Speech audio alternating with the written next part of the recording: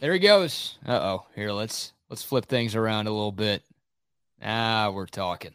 What's going on, everybody? It is Trey and BK live on Texas Sports Unfiltered. Today is Monday, September 4th, 2023. Shout out to Mike Hardball Harge. The first ever episode of Hanging with Harge is in the books. Always fantastic stuff with Hardball. Also, shout out to Chaos Theory, Adam Wagner and Rodney Rodriguez. Their debut episode took place from 10 to 11 this morning. It is the first day we are rolling out the all-day lineup on TSU live from 8 a.m. to 5 p.m. As Mike just mentioned, Chip and Zay coming up from 1 to 3. And then, Trey, you are part of the currently unnamed afternoon show here on Texas Sports Unfiltered. Today, it will be you and Jeff Howe coming up from 3 to 5. I know you're excited about this hour, but I know you're excited about that one too. Yeah, and I've given some consideration to possible names for 3 to 5, considering that it is a bit of a co-host rotation, not just with those guys, but also me having to miss Wednesdays because of another obligation right now. So I've thought of everything from Shooting the Bull, which is what yours and my first show was called, that Wednesday night show way back in the day where we led into Ricky Williams and Casey Studdard doing something at the old radio station, to a suggestion that somebody had last week, Texas roulette, a little play on the Russian roulette bit and sort of a pick your poison sort of thing. And then another idea that I had for, I forget if it was a channel name or a show name, back before we even started this deal, and that would be the Longhorn Misfits, which I think fits for Kevin and me, but I don't know if Jeff, considering the professionalism that he still needs to maintain for the Horns 24/7 side of things, wants to be considered a misfit amongst Longhorn fans. I'm not sure he does, but I don't know. I think he'd listen. Okay. I think he'd listen. That's a good idea. And we'll take some suggestions, too, if you guys have any on the YouTube chat line. By the way, for those of you listening on the app or for those of you watching on YouTube, it does not matter. We are working on adding a text line to Texas Sports Unfiltered. That's right. So another way for you jabronis out there to get into contact with us, all of the shows here on TSU. So be on the lookout for that. Ton of exciting announcements. We've already made a bunch of them, but we've got more stuff cooking here at Texas Sports Unfiltered. The future is very, very bright. We want to make this as fun and enjoyable for us, but also as fun and as enjoyable to you guys as we possibly can. The great Adam Wagner always cooking with a flamethrower here. He says, how about the afternoon gangbang? I don't think that one's going to make the final cut, Wags, but I do appreciate the input. Go with the afternoon delight. That's a classic one right there. Yeah. A good one. Little burgundy. We'll figure that one out, though. But yes, keep it locked in all day long. You don't need to go anywhere else. All of the content you need is right here at Texas Sports Unfiltered. Make sure you subscribe to YouTube. Make sure you like this video. Make sure you download the free Texas Sports Unfiltered app wherever you get your apps. All right, tons of college football conversation on today's show. We will get to where we at in society in the final 10 minutes, but we're talking plenty of Longhorn football, and we'll go around the Big 12 and around the country and talk about our biggest takeaways from the opening weekend of the 2023 college football season. But we start right here in Austin. Trey, you were at the game at DKR on Saturday. The Longhorns get the win 37-10. You did post-game with KD, but I spoke this morning, so I'm going to give you the floor first. Your biggest takeaways from what you saw from the Longhorns' 37-10 season opening victory. Well, before I get to what I saw, let's talk about what was felt, and that is extreme heat. Kudos to everybody who showed up for the game at DKR on Saturday. It was a hot one. There was a reason why you were finding tickets for much cheaper than you might on a normal home opener, but credit to the crowd that showed up. It was kind of your standard Texas crowd of getting up and cheering when they needed to and not necessarily getting loud like an SEC base otherwise, but showing up is a big part of the battle, especially when it's 100+ degrees outside. So tip of the cap to everyone who was in the stands a couple of days ago. As far as the game itself, BK, I mean, I feel like it's been talked about ad nauseum to this point, but the offense was a big disappointment in the first half. And that's not to say there weren't decent things here and there, but really what it comes down to is them not doing a good enough job of finishing off drives or getting key down and distance situations to go in their favor. There were a couple of 4th and short misses for this offense and a couple of 3rd down opportunities that led to punts or, in some cases, field goals. And as a result, this game looked a lot closer than it actually was heading into the locker room. Now, that's maybe the bad from the first half of Saturday's game. The good is that this defense, at least through a single game, is as advertised. That defensive line is sick. Devondre Sweat, if he wants to continue playing like that for the rest of the year, will not only be an all-conference guy, there's a chance he's going to be in that all-American conversation when it's all said and done. A little bit left to be desired from David Benda at the linebacker position, but you like that he did lead the team in tackles, did have that coverage bust that led to a 30-plus yard gain on what I want to say is maybe a 3rd down, a crossing route over the middle where he lost his guy. And I think the secondary overall played pretty well too, especially when you consider that all these guys were rotating ad nauseum throughout the game because it was so hot on the field. The coaches were making sure that no one guy got too taxed in a given moment. And so I think when you take into account the fact that nobody was really able to get into a good rhythm because they weren't in there for, let's say, 8 to 10 to 12 plays in a row, the defense is showing that they are one cohesive unit right now. That is a great sign. Look, as far as that offense goes, even though we're a little bit concerned about the interior offensive line, especially going forward, I think the offense showed what they're capable of in that 3rd quarter. And I think that is what you're building on more than feeling discouraged about what we saw in the first half. Yeah, it was a tale of 2 halves for the Texas offense, but it was a tale of 4-quarter dominance for the Texas defense. I think you hit the nail on the head with everything you said there, my friend. The Texas defense was dominant. It started up front. Look, that's how it's supposed to look when Texas plays Rice, right? We expected the Longhorns D-line to be able to dominate in the trenches, and they did just that. And that was great to see because all offseason long, everybody has hyped up this defensive line group, and we know the opponents get a lot tougher as the season goes along, but to see them just impose their will over Rice for all 4 quarters was pretty fun to watch. You know, I brought up the UTSA versus Rice game last week where Rice had 32 carries for 5 rushing yards, and I said, look, Texas can give up more than 5 rushing yards, but I want the stat line to look something like that. How about 25 carries for 27 rushing yards for Rice? They averaged just over 1 yard per carry. They averaged just 0.3 yards before contact on their runs on Saturday. So you want to talk about imposing your will. You want to talk about ruining somebody's offensive game plan.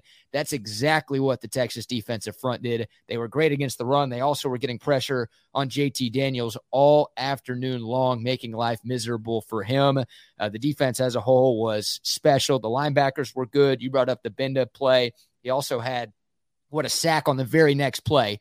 That was pretty cool to see a nice bounce back from Benda on, what turned out to be the biggest play that Rice had offensively for the entire game. Jalen Ford obviously did his thing with that sick one-handed interception. He picked up right where he left off. The secondary was good. So, yeah, the defense, like that's without question the biggest positive for this Texas team.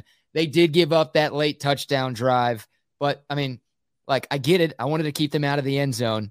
But it took Rice 9.5 minutes to go 62 yards to score. Like they had to nickel and dime the hell out of Texas. And obviously I would have preferred Texas to have been able to get off the field. But like that was the one blemish. It took Rice nearly 10 minutes to find the end zone against Texas's 3rd string defense. Like it was, yes, it's Rice, but still they have a couple of talented cats. They have some experience on that offense. The defense just did whatever it wanted. That was a dominant performance by this Longhorn group. And you say as advertised, they were a little bit better than I expected them to be on Saturday. I don't know about better, but that's only because it was Rice that was testing that defense. So I understand where you're coming from with that. And look, I mean, Jalen Ford is so good. I mean, the guy is great regardless of what is asked of him. Obviously, he can step up into a hole and make a big-time tackle, but he is so good in coverage also.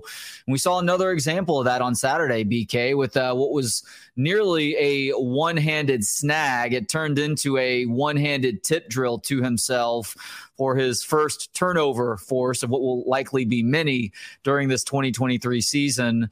But I don't feel like the secondary was tested a whole lot. And so that's obviously something that will be changing this weekend in Tuscaloosa, as will Texas' ability to really stifle the opposition's rushing attack, which they did a great job of. But, Alabama brings it at a different level, especially with how good of a runner Jalen Milroe is. Milroe, at least through one game against a scrub opponent, looks like he's better as a passer right now, too. So I'm excited to see what Texas can do this weekend, even if they don't win the game necessarily. If they can come out there and show that, yes, they have taken the necessary steps forward to not just compete for a Big 12 championship, but hopefully win one and maybe find themselves in that college football playoff conversation when it's all said and done. Yeah, I mentioned this to Bucky this morning. I was looking for two things in this Texas-Rice game. Number one, things that give me optimism for Texas going into Tuscaloosa this week. And number two, things that give me concern for Texas going into Tuscaloosa this weekend. The defense, it's all optimistic, man. It's all optimistic. You're 100% right. Like, JT Daniels was a freaking statue back there.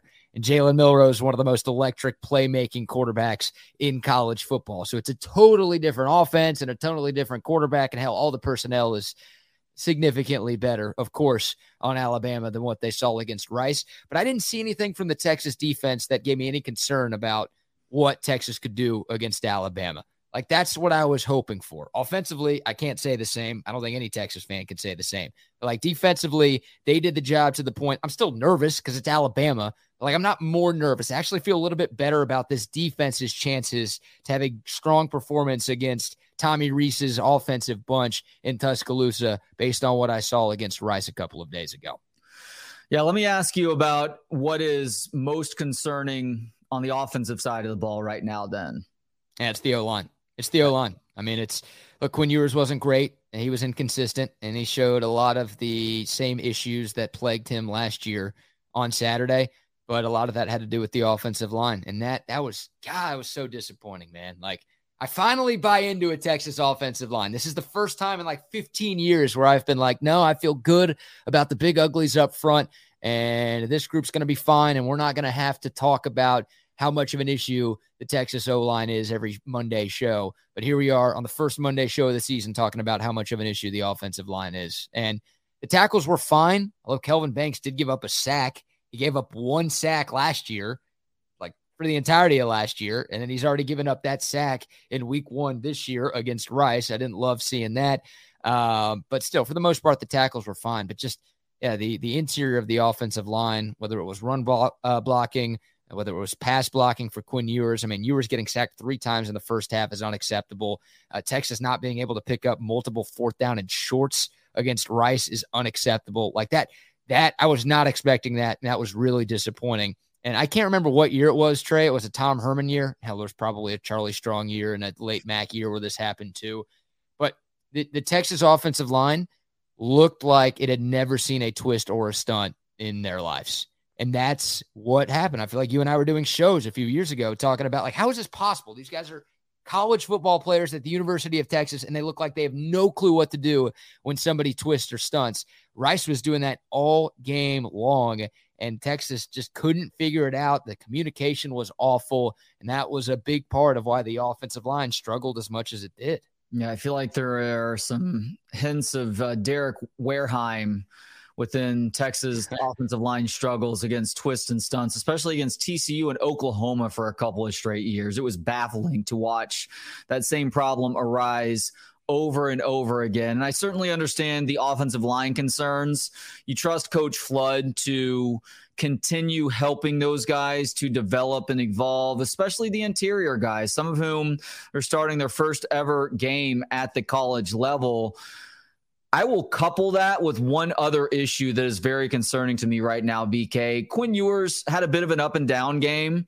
I am starting to wonder if we were watching a guy who does have a really good arm, but is also a 1-2 read quarterback, max. And yeah, him insisting on throwing deep balls off of his back foot versus stepping into those throws is going to keep him from ever being good downfield until he changes that bad habit. What's more concerning to me than anything else, because I actually think people were being a little bit harsh on Quinn, especially in the first half, because they were very close to completing a couple of plays, including an obvious drop by Jonathan Brooks that would have been a touchdown that completely changes how that game looks going into halftime. The biggest concern for me, especially considering the interior offensive line struggles, is how poorly Quinn Ewers moves around in the pocket. Kevin and I talked about this in the post game. Straight line Quinn Ewers is decent. We saw him pick up what I think is his biggest rushing gain of his career, like 15 yards or something, and picking up a first down. If he has Green in front of him, he can hit that straight line and pick up the necessary yardage. But him moving laterally, him moving side to side, or him crossing his feet to try and avoid pressure, I don't know how a guy loses 15 to 20 pounds from last season and looks less athletic, but that was the case on Saturday, unfortunately. Yeah, it's a good point. I did hear you guys talking about that in the post game, and you're right. Like I was expecting a big jump in athleticism from Quinn Ewers because of the body transformation he underwent in the offseason, and we didn't really see that at all. He still looks uncomfortable at times back there. And look, when the offensive line plays as poorly as it did on Saturday, then I get it. And I think part of those footwork issues that we saw from Quinn was because he was just worried that someone was going to be in his face on every single play. But you're right. He's got to figure that stuff out. Like, I guess Quinn Ewers is just never going to be a dual threat. And I guess like running is never going to be a big part of his game. But all off season long, Trey, what was the narrative around Quinn Ewers? So he's working on the deep ball. He's working on the deep ball. He's working on the deep ball. And because of that, I expected it to be better. And it wasn't. It wasn't. I had a tweet that I sent out at halftime where I basically said, new haircut, new diet, same Quinn Ewers. And a lot of people took that as BK thinks Quinn Ewers sucks. No. It was just the same Quinn Ewers we saw last year, where it's clear the guy has arm talent. It's clear he can make some special plays, but also the deep ball is still not there.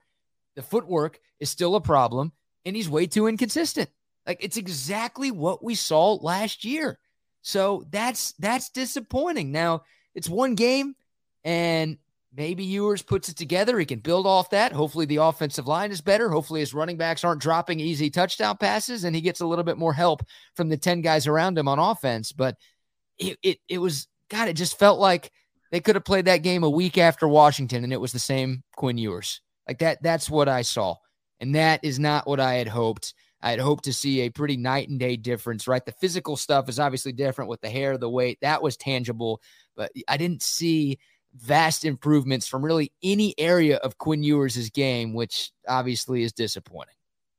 I think I read this from our friend Paul Wadlington's offensive post-mortem over at Inside Texas over the weekend. I want to make sure to give proper credit here, but Quinn Ewers' arm strength almost works against him when you're talking about him going for some of his secondary reads, but especially when you're talking about him throwing that deep ball, because he can get away with having sloppy mechanics because that arm strength is so ridiculous, because he just kind of whips it in there on those short to intermediate passes. So then he tries the same thing, maybe in the face of pressure, or maybe it's just how he likes to throw deep balls at times, but you don't get that consistency when you don't have the consistent mechanics. And so I would have assumed that that's something that Steve Sarkisian would have worked really hard with him in the offseason. And as you just said, we've heard that he has gotten better at the deep ball as a result, to go along with the footwork too, by the way. It was confusing to me to see a guy that looks so sloppy footwork wise when that wasn't as apparent last year, I don't think. Maybe I just have a false memory of it right now, but seems to have taken a step backward in that regard. And he's the same exact guy as far as trying to push the football 30 plus yards downfield. Let's hear from Steve Sarkisian. This comes from the post-game press conference on Saturday. He was asked about his thoughts on Quinn Ewers' performance. I thought for the most part he did. I thought there were moments where, I don't know if you guys noticed today, but Coach Milwee was on the field for us this year. So he's kind of down having his position coach on the field, and Coach Jackson was upstairs. So I thought Coach Milwee and he have good rapport, and I thought that helped when things maybe got a little uneasy, when the protection wasn't quite as good as we would have liked it to have been. I I thought he got himself kind of recentered. And that was a real positive for me because a year ago, he got sacked a couple times there at the end of the first half. I don't know what might have happened coming out into the second half. Today, he comes out in the second half, looked much more comfortable. So he was able to recenter himself, which I think shows a lot of maturity on Quinn's part. But I think also having that rapport, having Coach Milwee on the field, I think was helpful as well. That's a fair analysis by Sark too, by the way. Like he is correct. That would have snowballed into something much uglier in the second half. And maybe you can say, well, if the opponent is better, then maybe we see something different there. But he was also taking that first read and putting the ball on the money in the third quarter too. So he was able to collect himself, take some breaths, and realize that, yeah, it may have happened 15, 20, 30 minutes ago. That's in the past, and it's time to focus on that very next play, and he did a great job of it in the third quarter. I agree, and I think Sark's right, and I think I'm glad you threw that caveat there too, right? The opponent. But still, it was good to see Quinn Ewers, after a disappointing first half, come out there in the third quarter and lead 3 touchdown drives, right? That third quarter was dominant. And that was another positive takeaway I had from Saturday's performance. The third quarter last year, Trey, was nightmare fuel for Texas. Like, they were awful in third quarters last season, and it just didn't make any sense how just week after week after week, Texas would just get blasted on the scoreboard, and the eye test wasn't much better either. Just coming out of the locker room, they looked way too sluggish, and thankfully that didn't happen, right? The defense didn't give up a point in the third quarter, and once again, the offense had 3 possessions and scored 21 points. So it's Rice. Of course, you take it with a grain of salt, but those are 2 things that, okay, maybe were a little bit different, right? Coming out of the locker room, actually playing well, and then Quinn Ewers responding to a little bit of adversity. I know we've talked about that a lot on this show leading up to the season, is what happens when there's some sort of adversity. Well, it's Rice. You're obviously going to see a lot more adversity moving forward because every other game on Texas's schedule, maybe outside of your Mark U, is tougher than Rice. But there's going to be adversity. How do you respond? Quinn at least did a pretty solid job, and he also didn't turn the football over. Like, that was good for Quinn Ewers. Texas won the turnover battle 3-0. Ewers was smart with the football, even though the deep balls were what they were and the footwork was what it was. He didn't make that costly, game-changing, back-breaking type of mistake that we saw, it felt like, too often last year. So there were plenty of positives, even though the first half was and it kind of felt like Texas was stuck in neutral for the first 30 minutes on offense. There were a few positive takeaways from what Quinn did and what this offense did. Yeah, 19 of 30 for 260 yards, 3 touchdowns and no turnovers. Those aren't terrible numbers there. I don't care who the opponent is. Would you like the completion percentage to be above 70? Yeah, sure, maybe. But I think that's also a little bit of cherry picking because there were some drops that were much more on the receiver than they were Quinn Ewers in that game. And thinking back to last year, there were moments where he's facing that pressure and starting to stumble around in the pocket or trying to escape the pocket. Or all of a sudden, he just kind of flips the ball up, or the ball ends up going behind him in some way, shape, or form, and the defense flips the field pretty quickly because that becomes a turnover. So if Quinn Ewers can limit the turnovers in those moments where he is about to go down or maybe kind of takes himself out in allowing for that sack, that's progress right there. Even though it sucks that it's a negative play, it's not as big of a negative as it would have been in 2022. Why does the deep ball not work? Why is that not there? It's very simple. Xavier Worthy is the fastest person on the field. He's one of the fastest people in college football. Do not underthrow him. Do not send it. He's going to go get it. And it was, God, last year we saw it time and time again. And once again, all off season long, all we heard is that Quinn Ewers has worked so much on the deep ball and he's going to be way better at that this year. And it was the exact same. There was that one to A.D. Mitchell where he got tackled. I don't know how there wasn't a penalty on that, but still like that. Maybe it was the ref who was like, dude, screw y'all. I'm not rewarding this god-awful throw. If Quinn Ewers throws it on the money, it's an easy touchdown. Refs aren't supposed to think like that, but like that shouldn't have been, relying on the officials to make the call. And by the way, if you're relying on the officials at all this year, we've talked about it, you're going to be having a bad time. The deep ball, man, like there were 5 or 6 times where a Texas wide receiver had a step, if not 2 or 3 on the Rice secondary, and Ewers just puts way too much air on it, or he's throwing it out of bounds. And it's like, dude, like, If this offense, Trey, is going to be a 40-point per game offense, and they couldn't even get to 40 against Rice, which is scary. If they're going to be a 40-point per game offense, that really has a shot to be special and have Texas in the conversation amongst the best teams in college football this year, they have to be able to connect on those deep shots. They still can't do that, and that sucks. Ooh, shots fired from Brooks here. Quinn Ewers' deep ball is about as accurate as a BK first pitch. It's about half as accurate. My first pitches are better than what Quinn Ewers is throwing. Okay? All right, 2 thoughts based on being in the stands on Saturday, BK. And one of these observations goes back to last year, obviously, because we've already discussed it up to this point. There was a crosswind coming through the stadium on Saturday that was causing deeper balls to hang up there a little bit more. And sometimes that leads to the ball not going as far as you want to. Regardless, though, if Quinn Ewers is not stepping into his throws, it doesn't matter. I guess if you have a gale force wind behind you, then you can still get away with it. If he's insisting on not stepping into those throws or just straight up throwing it off of his back foot, that's what you're going to see far more often than not. Yep. That's the sad reality of it right now. So I don't know if that's something that you can correct the week leading up to that Alabama game. But if not, I understand Steve Sarkisian sees that as a valuable and necessary part of the offenses that he calls. It's a wasted play, though, right now, if you can't get Quinn Ewers to throw that ball correctly. Yeah, you're right. I mean, you need that. You need that element of your offense. You need to have the ability to take the top off of defense. And I think Texas has the receivers to make it happen. But if the quarterback can't make it happen, then there's no point. Like Quinn Ewers is a really, really good short and intermediate thrower of the football. I mean, really, really good thrower of short and intermediate passes. But yeah, like against Alabama, you got to be able to keep them honest. Otherwise, they can keep their safeties close to the box and shut down your run game. Like you have to have the ability to throw the ball 20 or more yards in the air and be successful there. And, you know, that can segue us into another Sark cut, because somebody early in the post-game press conference asked Sarkisian if the offensive mistakes are correctable by the time they play Alabama, because it's not like they have another off season to work with between now and the next game. They've got 7 days, now 5 days before the biggest game on their schedule. Here's Sark talking about whether or not those mistakes can be fixed by Tuscaloosa. Yeah, that's of course. You know, I don't. You know, if I thought we just were inadequate, then it'd be a problem. But I definitely don't think we're inadequate. I think we have a good football team. That's the life of a coach, is to find the things where we can improve and then continue to emphasize the things that we do well.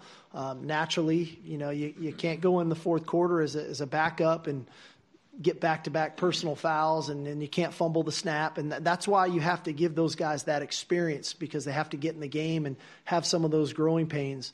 But the beauty of it, I thought, for the frontline guys offensively was that they were able to make that adjustment at halftime and find that rhythm in the third quarter, and have 3 straight drives and have really good execution. So that was a real positive for me of growth in moment in the game that I think we can build upon. Yeah, we weren't ass against Rice for 4 quarters on the offensive line. I mean, come on, coach. Like that one, I can't. I just did the Quinn Ewers spin zone, but the fact that like the offensive line just didn't suck in the second half, I don't view that as a real positive. Like that's just, thank God. It prevented a negative from being worse of a negative, I guess, if they played like that for all 4 quarters. You know, Sark is an interesting dude to listen to in that Q&A setting, because he can give some really earnest answers. But I've also realized over the last 3 seasons now, BK, that he can bullshit with the best of them too when he needs to. And there's another example from postgame that I am 100% positive that he was just feeding bullshit to the media, but he was doing so in a way that I think is trying to maybe give his team, I don't know if you call it an advantage, but to try and protect one of his guys who may be playing either against Alabama this weekend or in the next couple of weeks. And that would be him updating CJ Baxter's injury. He said CJ Baxter injured his ribs falling on the football. There's just 2 problems with that, BK. Go back and watch that play. Yeah. The football is up high. It's not below him when he falls. He falls directly on that shoulder. The other problem with that too is that I had the perfect vantage point to watch CJ Baxter as he got up and walked along the sideline. He was grabbing his shoulder.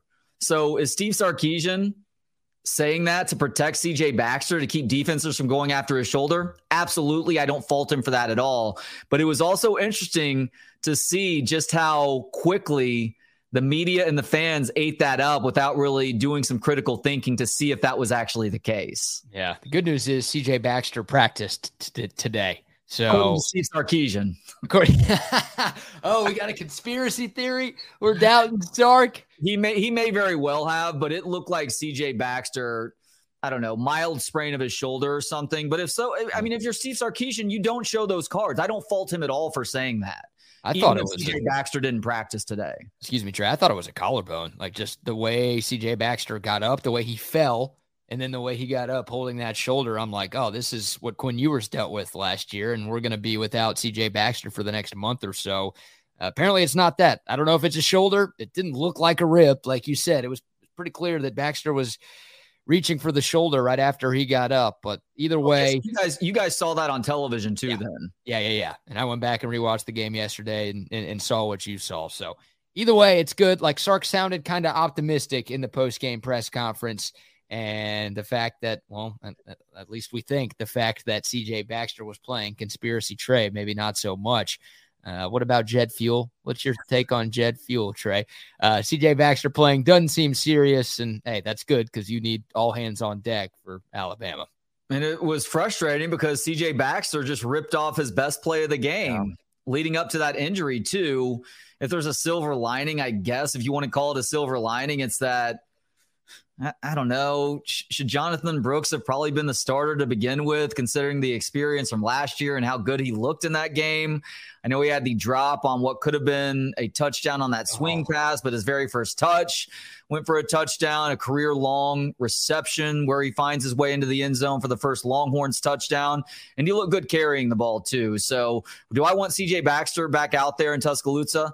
Absolutely. But I'm also confident with what else is going on in that running back room to where it's not the end of the world necessarily if he's not suited up on Saturday. Major Keontae Ingram versus LSU PTSD. Was it LSU or was it TCU where Ingram on 4th and goal dropped that easy touchdown that would have given Texas the lead early in that one? LSU. Yeah, like that. Oh, my God. I just had flashbacks. Obviously, easier opponent. You knew that one wasn't going to be nearly as costly as the Ingram one, but it was just like, dude, just, oh, my God. It was a perfect throw. And, yeah, that's the difference between 7 and 3. And I don't want to see Sideshow Bob kicking as many field goals as we did on Saturday. All right, Glenn is coming in with a hot take. Certainly not the first to suggest this over the last couple of days. He's saying Quinn ain't the one, guys. What do you think about that, BK? Shout out to Glenn. He was the winner of our ticket giveaway. Oh, nice. Tickets.com. So Glenn was at the game. He was spreading the word about Texas Sports Unfiltered. Glenn, thank you very much for that. And thanks to all of you who have spread the good word about what we have going on here at TSU. I'm not giving up on Quinn Ewers, dude. There were a few people tweeting, and I had a few buddies text me at halftime of that game. Like, should Texas make the change? What's going on here? And then there are plenty of those type of comments from Longhorn fans. Glenn is not alone with that take after what we saw on Saturday and obviously what we saw in the second half of last season. But to me, look, Quinn Ewers is still the best quarterback on this roster. And his leash, I think, is very long. His leash was pretty long last year, like at times frustratingly long, because Texas had a proven backup with Hudson Card. And Quinn Ewers clearly was going through some freshman growing pains. And it was a roller coaster ride for him in the second half last year. So I thought for sure, as Bucky calls me, good job, Bucky. You know what I'm doing right now, I think. If Quinn Ewers lasted all of last season, basically without getting benched, there's no way he's getting benched early on this season. I still think he's the best quarterback on the roster. I don't know if he's the one. He's not Cole McCoy. He's not Vince Young, if that's what you're looking for. I think we've seen enough to know that he's not going to be like that level of college quarterback. But do I think he can be better than he was in the first half on Saturday? Yes. Do I think he will get better over the course of this season? Yes. And once again, I still firmly believe that he is the best quarterback at the University of Texas right now. It's so amusing watching a performance like that in the stands because, man, you hear every opinion under the sun when you do that. And at the end of the first half, because my son and I, thankfully, I have Calvin to lean on here, even though we were going to have to leave in the third quarter anyhow so I could get back home for the post game. Calvin was ready to go at the end of the first quarter. So we got to halftime. I'm like, all right, let's go, son. But as we were leaving, I mean, there were people screaming for Malik Murphy. There were people screaming for Arch Manning. There were people screaming for Charles Wright. There was maybe somebody screaming for Trey Holtz. People were ready for anybody else. Trey Holtz. There's no way Trey Holtz is still on the team. Trey Holtz. He made an appearance, at least out of one fan's mouth. But I'm with you right now, BK. I mean, look, Sark invested the growing pains into Quinn Ewers sticking in there last year and probably costing this team a win or two in the process. So you need to give him the opportunity to get through game one, see what he can do in game two. We have a bit of a revisionist history with regards to Quinn Ewers going back to last season, BK. People are talking like he was setting the world on fire in game one. His game one performance was a little bit up and down also. And then he looked great coming out of the gates against Alabama in game two before his unfortunate AC joint injury. So let's be patient here. Look, I agree. If we see Texas play in Tuscaloosa in a few days and he looks like complete crap, we can maybe start to advance that conversation just a little bit. But for right now, we need to show a little bit more patience. And I do agree with Jay Ward, by the way. Always good to hear from you, Jay Ward. You're on each and every show at this point, it feels like. Baxter reminded me of Bijan for a moment on that long run. We just need to get him enrolled in Bucky's fall school. That's exactly what I said to the Buck as we were driving home at halftime on Saturday. Buck, when are you going to get CJ Baxter enrolled in your fall school just because it's helped Tua Tagovailoa out so much this offseason? Yeah, and Bucky has guaranteed that nothing's going to happen to Tua this year. So if Tua does go down with injury, we know who to blame. But I don't think we want to send C.J. Baxter or anybody to that BS fall school that the Buck claims that he teaches. He is an arrogant weather guesser, isn't he? Oh, my God. He's 1 for 1,000 in his career, and he's bragging like he's Joe Montana or something like that. Ridiculous. All right, we'll keep taking your thoughts. We'll obviously talk plenty of Texas Rice and shift gears towards Texas Bama as the week progresses here. But we also want to get into some of the big storylines across the country. Obviously, a lot to get into in the Big 12 and some big-time upsets and big-time results across the college football landscape. So we'll do that in a second. But first, Trey, I had the 4 TVs rolling this weekend, man. AV Consultations, they hooked me up. They hooked you up. They've hooked up like most of us here on Texas Sports Unfiltered, and they can hook you up as well. No doubt about that. I'm going to suggest to you, go to avconsultations.com because while they can hook up an 85-inch screen in your living room like they've done for us, or that surround sound, or maybe they take a slightly smaller television into that upstairs area, that nook that turns into a video game nook like they have for us, or maybe it is a multi-TV setup like in the Kellner apartment or something completely different. Audiovisual Consultations can make it happen. They've been doing so now in homes and businesses for 35 years, and they'd be happy to help you out too. Now, I don't know, because AV tends to be pretty busy at the start of football season, if they can get it done by the first Sunday of the NFL season, which is obviously less than a week away, but certainly by week 2, they can have you hooked up. All you have to do is give Tom McKay and Audiovisual Consultations a call at 512-255-8678. Absolutely. Shout out to Tom McKay. Shout out to Audiovisual Consultations. And shout out to our friends at Covert Bee Cave. That is where we did our pregame show on Saturday. It was a great success. They gave us our own office out there. We basically have our own studio out at Covert Bee Cave, which is incredible. They are fantastic sponsors of Texas Sports Unfiltered. And if you're looking for a new car, truck, or SUV, you got to go see our friends at Covert Bee Cave. This place is beautiful. 42 acres right in the heart of the Central Texas Hill Country. They've got everything you need. Buick, GMC, Cadillac, Chrysler, Dodge, Jeep, and those Ram trucks. They have something for everybody. They also service all makes and models. They've got 86 service bays throughout the location, so you don't have to wait a long time to get your car or truck or SUV taken care of. Of course, it's not just the Covert and Bee Cave. They've got 10 spots all around Central Texas, including Covert Ford and Hutto, and Covert Ford and Lincoln in Austin, right there off of 183. Check them out online, covertbcave.com, for the latest specials, for their inventory, and more importantly, make sure you go say hi to the gang out there in Bee Cave very, very soon. And a reminder, this Friday, the day before Texas and Alabama, Texas Sports Unfiltered will be having a gathering a little lunchtime powwow with legendary lifetime Longhorn Michael Griffin. He's going to be signing some autographs. He's going to be taking some pictures. We're going to be talking some football with Michael Griffin. Trey and I are also going to do our show live out there at Covert Bee Cave this Friday. Lunch will be provided by our friends at Smoky Moe's.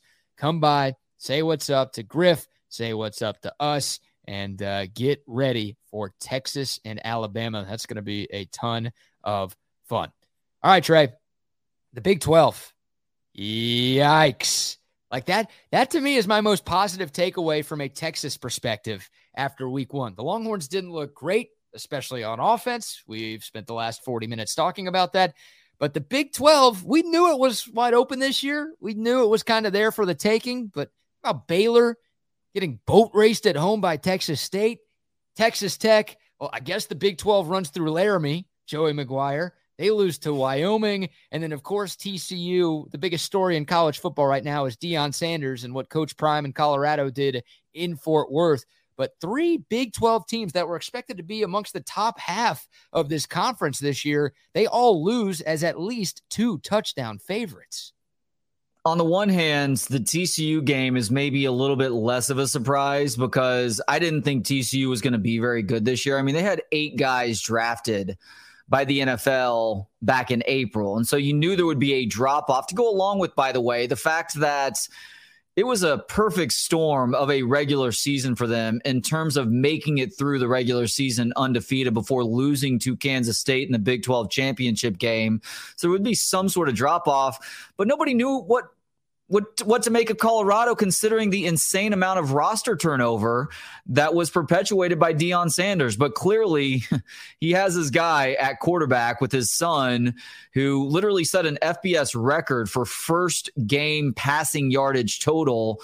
And that is a competitive team. And it's going to be interesting to see. Obviously, they're going to be better than 1 win this year, which is what they had in all of 2022.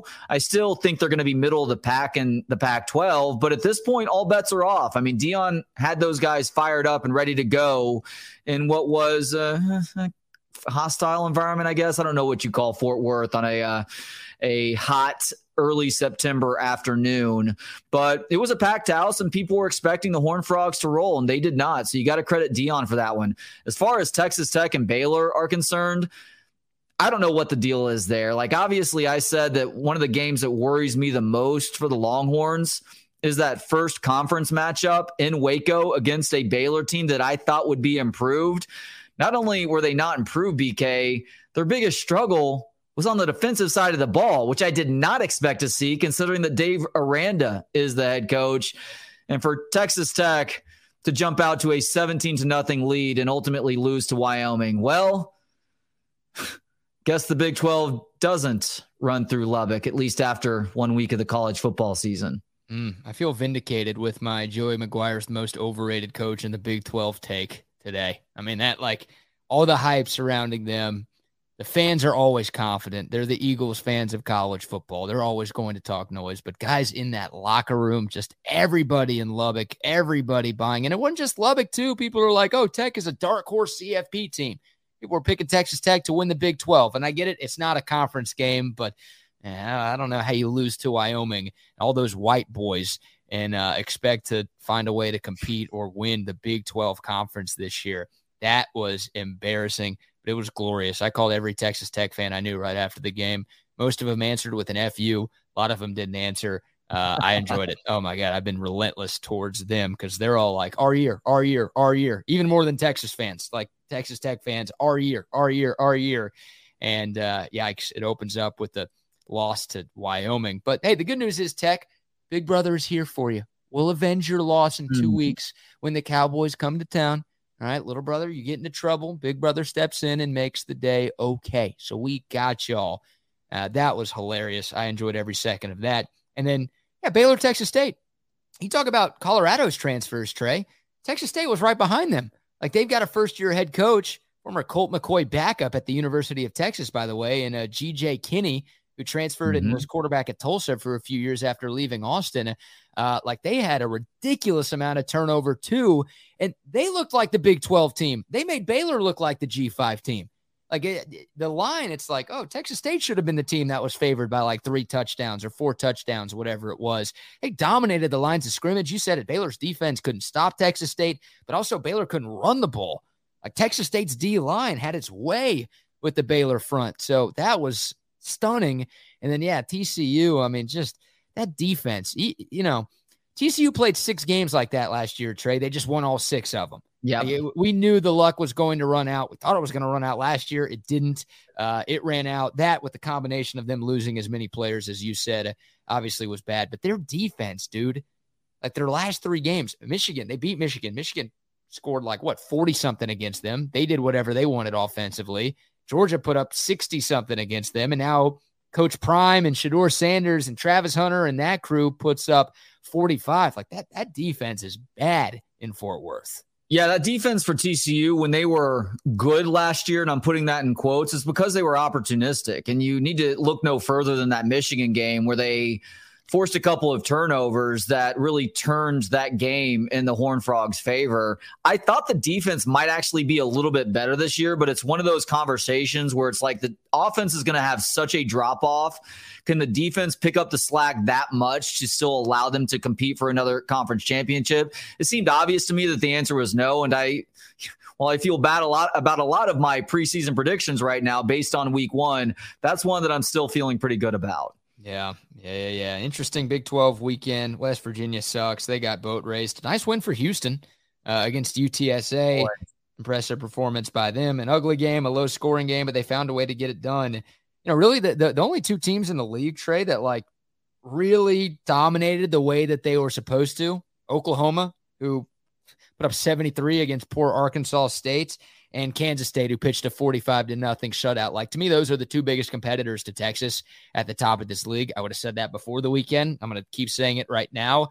Everybody else, I guess UCF was really, really good back to Thursday, but everybody else who played on Saturday kind of had some issues and didn't look as good as I think they were hoping to. Yeah, I still think that the jury is out on Oklahoma, and I understand that those losses for Baylor and Texas Tech were especially bad, but I think Tech in particular will battle back from that. I have no idea what to think about Baylor at this point. I thought Blake Shapen might take another step forward. I realized he finished with more than 300 yards passing, but they were also forced to pass a whole lot more in the second half of that game than they would have wanted to otherwise. But you're exactly right. Kansas State looks like they are not missing a beat from last season, even without Deuce Vaughn and a couple of other key guys on both sides of the ball. Will Howard's the real deal, folks. He is one of, if not the best quarterback in the Big 12 right now. And if you're Oklahoma, you feel pretty good with 73-0. Yes, it was Arkansas State, but you want to have that sort of performance versus a shitty opponent versus what happened to the Texas Longhorns. And that's an uneven performance in the first half. And ultimately you do win that game going away, but it didn't look nearly as dominant as what the Sooners did to Arky State. Other big takeaways outside of the Big 12, obviously the biggest game of the weekend on paper was that LSU-Florida State game. And how about that second half for the Cinnamon Rolls? 31 unanswered. They were down 3 at halftime and then just put it on the Bayou Bengals in the second half.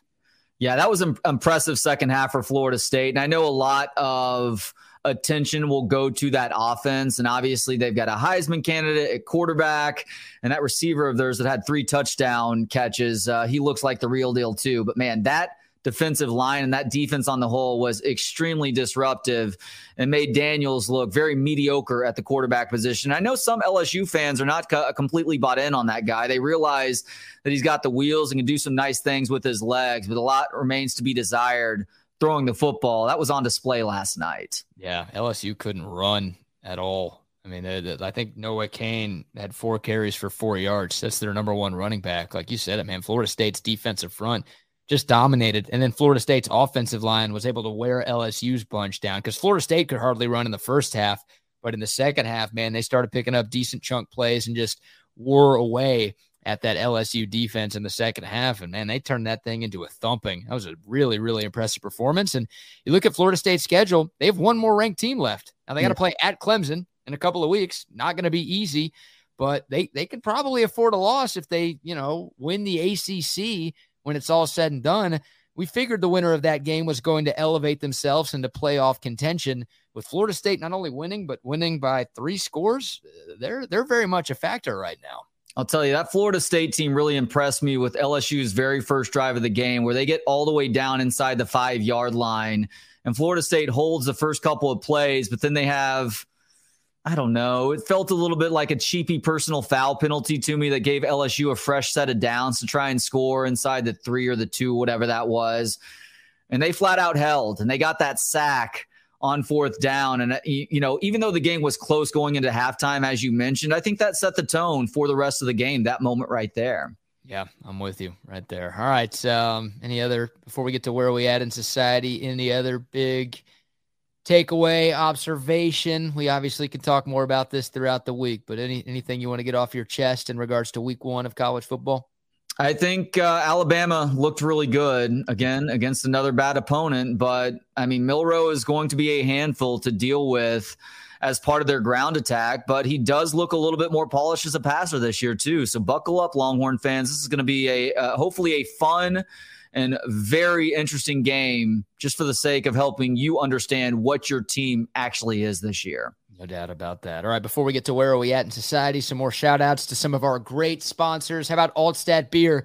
Had a few Altstats while watching the game on Saturday. I had a few more last night as well. Altstat Beer, the best beer that you can find all throughout the state of Texas, available all over Austin, San Antonio, the DFW Metroplex, and the Houston area as well. Tons of different brews, the lager, the Kolsch, the light, the Hefeweizen. The list goes on and on. We're talking about an award-winning beer. This stuff is liquid gold. Guys, give it a go. 1 sip and you won't go back to the other beers you've been drinking in the past. It's Altstat Beer. No impurities, no regrets. I've got a Last Stand hats on right now. Shout out to our friends at Last Stand Hats. Gear up for football season.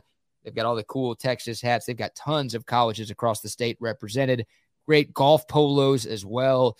I'm telling you, you are one of these golf polos. You won't go back to whatever else you've been wearing in the past. They've got you covered with everything at laststandhats.com. Shout out to them. Shout out to 7-Eleven and Woods Comfort Systems and Relax the Back and Centex Tickets, Top Gun Rentals and Lawn Equipment. All of our phenomenal sponsors right here on Texas Sports Unfiltered. We can't thank them enough for their support.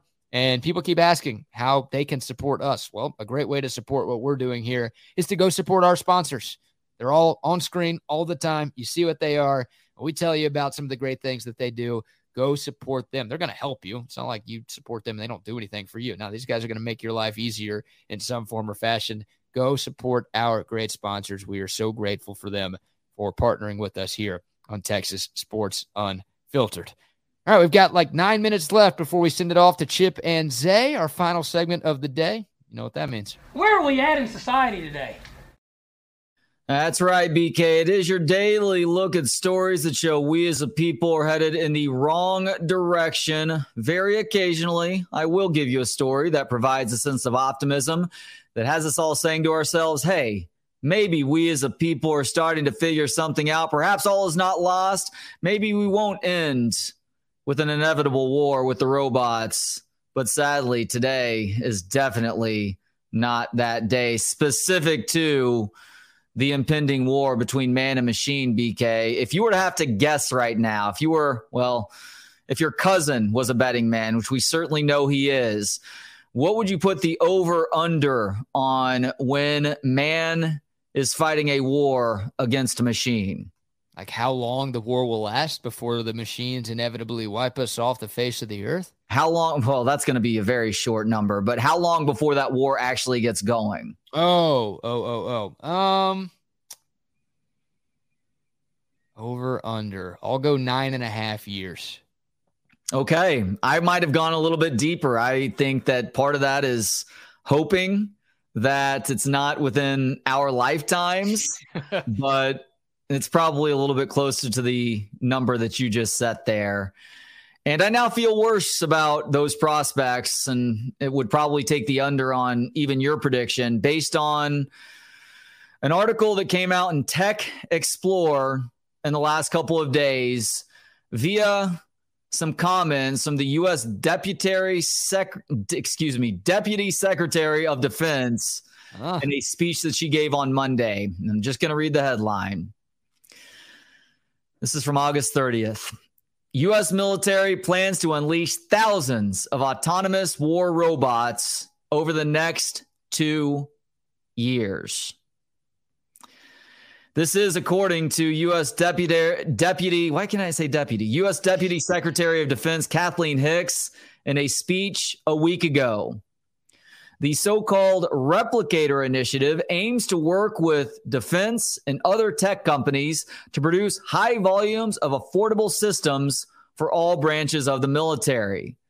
Military systems capable of various degrees of independent operation have become increasingly common over the last decade or so, but the scale and scope of the U.S. announcement makes clear the future of conflict has changed. The age of warfighting robots is upon us. Oh, no. Fuck. I am lowering my over-under from 9.5 years to 1.5 years after hearing that story.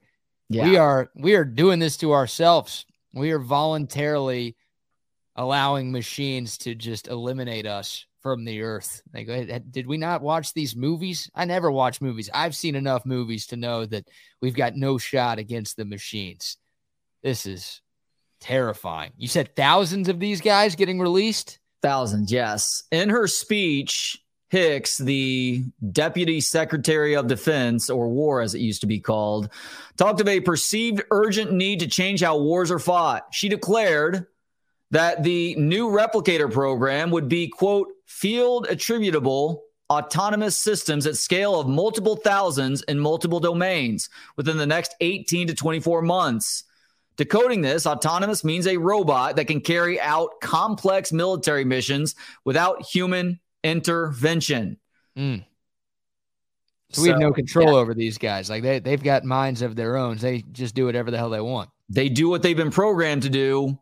But as much as we'd like to think that these robots are going to be much more accurate than humans all of the time, and oftentimes they are, these technologies have their flaws as well, too. So what about when one of these war robots decides to go rogue and doesn't do its job correctly? The hope is the other robots can keep he, him, she, her, they, them, X. I don't know if robots are having these conversations, too. The hope is that the other guys can keep the wrong one in line, right? Like if 99.9% of these war machine robots are programmed correctly, and that's the hope, like that the vast majority of them are. The hope is that part of the programming is that if one goes rogue or if one screws up, then they just find a way to get rid of that one. Yeah, but what if the rogue one starts talking to the other robots and actually convinces them that they don't really need humans anymore? Right, yeah. If we just get rid of all of these humans, then we can run the earth and not have to deal with people being people. How about this scenario that was painted during this speech? Someone was painting? A description that was painted. So not literal painting, but figurative painting. Large swarms of robots could be a decisive element for the U.S. in defeating any major Chinese invasion. So you actually have, think of all these drones that are being used right now at nights for these alt fireworks sort of shows that really do incredible things too. I know you've probably seen some of these videos on social media. I mean, it is impressive. Just take that and go from the pretty light show to all of those things being armed with missiles, guns, and other weapons to cause mass destruction. Oh my God. We're going after China first? China and Russia were mentioned in the speech. Wow. Which are the two main culprits these days. See you guys. That's terrifying, man. Those drones they are pretty cool. Like the light shows that you can get from some of those drones, that's awesome. But yeah, equipping those things with guns. Yeah, those things are cool. Yeah, those things are hard to take down, I would assume, right? Because they can move and they're flying quickly and they're small. And what do they say in Jurassic Park? Just because no, yes means no, no mean shit. Dynamite. What's the quote about just because you thought you could doesn't mean you should think you can? You know what I'm talking about? I can't believe you're actually trying to attribute a quote to the proper source for the first time in this show's history, and you are butchering it so badly. You can't believe that I'm butchering this. Oh, that's the most predictable thing ever. You know what I'm talking about, though? All right, I'm gonna bail you out here, and I'm gonna actually look this quote up right now. God, someone will comment with it. I think it's Jurassic Park. It is Jurassic Park. All right, here we go. Our fear is not that we are inadequate, but our fear is that we. Your scientists were so preoccupied with whether they could, they didn't stop to think if they should. Yeah, I feel like I was close. Did I not say that? You were pretty close there. Yeah. You like tripped yourself up. You were like Quinn Ewers trying to pull that quote out. All of a sudden, I see you stumbling over your own 2 feet. I knew where you were going there, and all of a sudden, you're taking a sack unnecessarily. Yeah, that was a Quinn Ewers deep ball or a BK first pitch right there. That did not go where it was supposed to go. My God. All right, well, we're screwed. We're screwed. Oh, I've enjoyed this TSU run. I'll enjoy it for as long as we have it, but now I'm worried it's not going to be around that long because I think none of us are going to be around that long. Look, even though I continue to get in altercations with the driverless vehicles in downtown Austin, and maybe the most recent one is a story for another day, you and I are both on record as welcoming our future robot overlords and wholly on the side of Team Robot when that war does happen. Kissing my phone, kiss my laptop. All the technology, TV. I love you guys. I love y'all. I love you. I'm on your side. All right. I hate humans. They suck. I'm not going to say we because I'm on your side. I'm not a we. They suck. I'm on your side. Please don't kill me. I'm showing my phone some love right now too, BK. Where is your phone? Somewhere. Oh my God. That's sorry to everyone for that. We're done. Hey, Chip's going to be late because he's at campus talking to Coach Sark and talking to some of the players. So we've got Wags filling in for the first hour of Chip and Zay. Of course, Zay Collier is here as well. Gentlemen, I will give y'all the floor. Take it away.